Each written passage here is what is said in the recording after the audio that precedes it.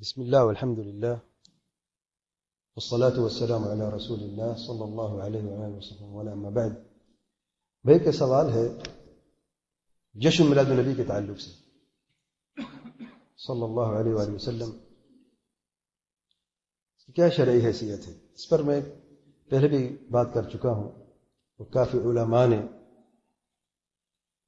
اس موضوع کے تعلق سے باتیں کی ہیں، کتابیں بھی موجود ہیں، ریکارڈنگز بھی موجود ہیں، لیکن مختصراً میں صرف اشارات کچھ چند باتیں اس موضوع کے تعلق سے کرنا چاہتا ہوں تاکہ مسلمان یہ بہترین طریقے سے جان لے کہ شریعت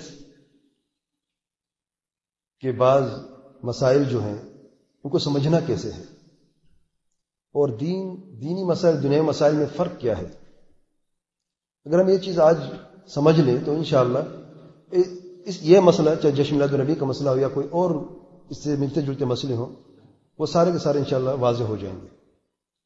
پہلی بات یہ ہے، یہ چند اصول و ضوابط اس موضوع کے تعلق سے. پہلی بات یہ ہے کہ دین اسلام کامل دین ہے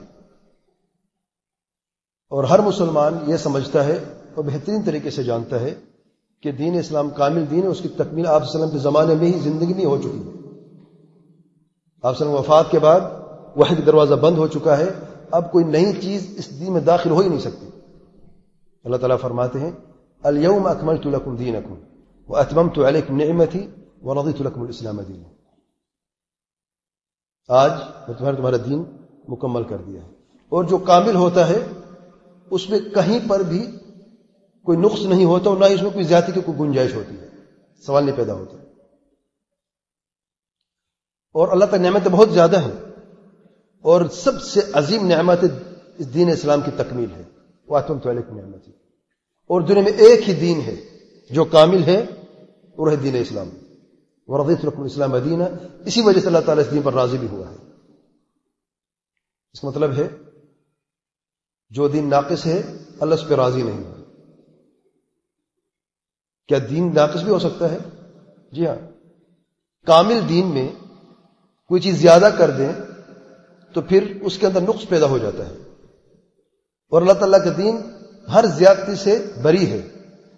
جو لوگ اپنی تئیں خود چیزیں زیادہ کرتے رہتے ہیں وہ دین میں نقص پیدا کرتے ہیں اور وہ ہر اس وعید میں شامل ہو جاتے ہیں جو دین کی تنقیص کا باعث بنتے ہیں، اور وہ لوگ اپنا خود ساختہ دین پہ عمل کرنے والے ہوتے ہیں. دوسری بات،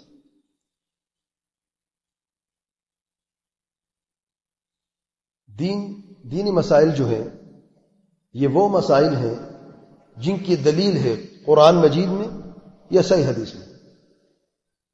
بغیر دلیل کے دینی امور میں کوئی چیز بھی ثابت ہو نہیں سکتی. دین معاملات توقیفی ہیں، یعنی بغیر دلیل کے ہم دین پہ عمل کر ہی نہیں سکتے.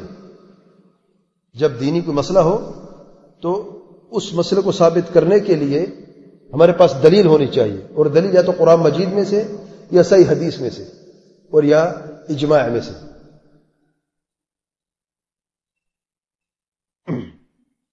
اللہ تعالیٰ فرماتے ہیں وَأَطِيعُوا اللَّهَ وَأَطِيعُوا الرَّسُولَ وَلَا تُبْطِلُوا أَعْمَالَكُمْ. اللہ تعالیٰ کی فرمانبرداری کرو اور اللہ تعالیٰ کے پیارے پیغمبر صلی اللہ علیہ وسلم کی فرمانبرداری کرو اور اپنے اعمال ضائع نہ کرو، باطل نہ کرو. یعنی جو عمل قال اللہ وقال رسول صلی اللہ علیہ وسلم کی بنیاد پر قائم نہیں ہے وہ عمل مردود ہے.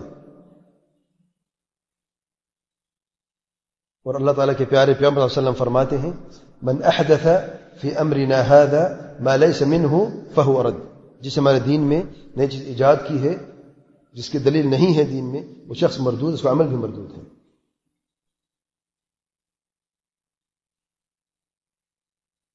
فی امرنا هذا اس حدیث میں هذا اسم اشارہ ہے اور یہاں پر دین کے تعلق سے بات ہو رہی ہے.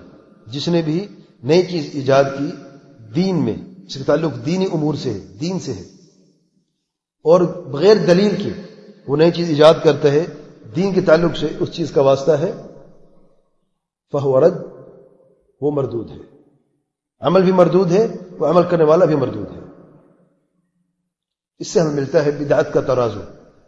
بدعت کا معنی اور بدعت کا ترازو ہمیں اسی ایک حدیث میں ملتا ہے، اور یہ بنیاد ہے، یہ حدیث جو ہے یہ بدعت کے اصول اور ضوابط میں بنیاد ہے. چھوٹی سی حدیث ہے، متفق علیہ حدیث ہے، لیکن اس کے اندر جو معنی ہے بڑا عظیم معنی ہے، اور بدعت کا قلہ کما کرنے کے لیے یہ ایک ہی حدیث کافی ہے. بدعت کا معنی ہے دین میں نئی چیز ایجاد کرنا. احدث فی امرنا ھذا، یہ تعریف ہے بدعت کی. پہلا جملہ الاحداث فی الدین من غیر دلیل ما لیس منہ فہو رد. اور بدعت کے لفظی معنی ہے نئی چیز ایجاد کرنا. ہر نئی چیز بدعت ہے، لفظی اعتبار سے، لغت کے اعتبار سے. دنیا میں بھی ہو سکتی ہے، دین میں بھی ہو سکتی ہے. دنیا میں نئی چیز جو ہے وہ بھی بدعت ہے دنیا کے اعتبار سے. جو پہلی چیز موجود نہیں تھی آج نئی چیز ہے، وہ بدعت کہلائی جاتی ہے لغت کے اعتبار سے، لفظ کے اعتبار سے. موبائل فون پہلے نہیں تھے، بدعت ہے. گاڑیاں پہلے نہیں تھی، اونٹ تھے، اب گاڑیاں ہیں، یہ بھی بدعت ہے. اینک وغیرہ نہیں تھی، یہ بھی بدعت ہے. مائکرو سسٹم نہیں تھا، یہ بھی بدعت ہے. لیکن یہ لغت کے اعتبار سے بدعت ہے، اور دنیاوی بدعات ہیں.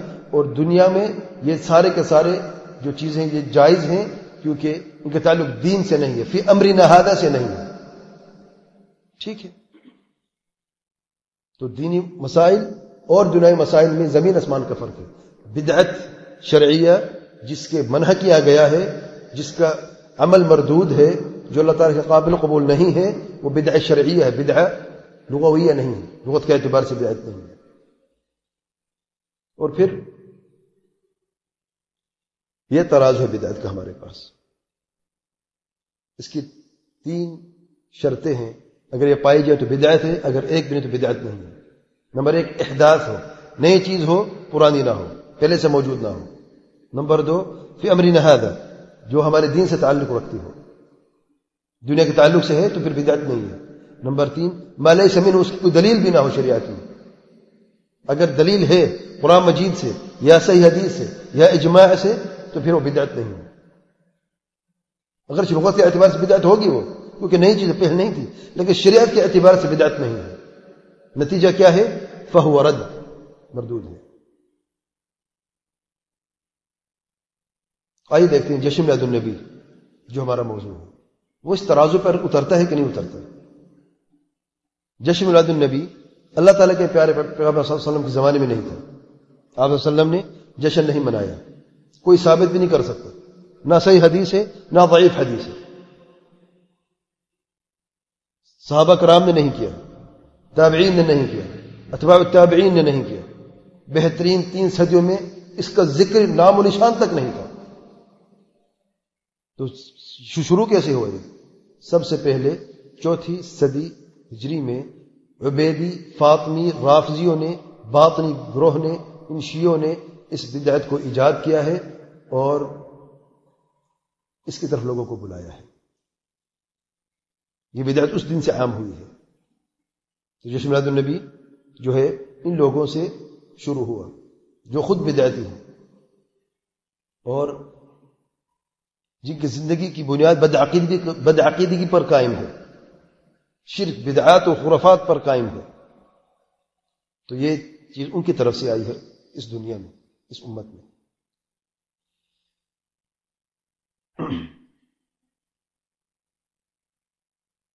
اللہ تعالیٰ کے پیارے پیغمبر صلی اللہ علیہ وسلم نہ تو خود کیا ہے اور اس حکم بھی نہیں دیا. اور ہمیں یقین ہے کہ دین کامل ہے، اور ہمیں یقین ہے اللہ کے پیارے پیغمبر صلی اللہ علیہ وسلم کوئی بھی خیر خواہی نہیں ہے الا کہ ہمیں اس کی خبر دی ہے، اور کوئی شر نہیں الا کہ ہمیں اس سے آگاہ کیا ہے. یہ ہمارا ایمان ہے. اور صحابہ کرام سب سے زیادہ محبت کرنے والے اللہ تعالیٰ کے پیارے پیغمبر صلی اللہ علیہ وسلم سے. ان سے بڑھ کر محبت کرنے دنیا میں کوئی نہیں ہے.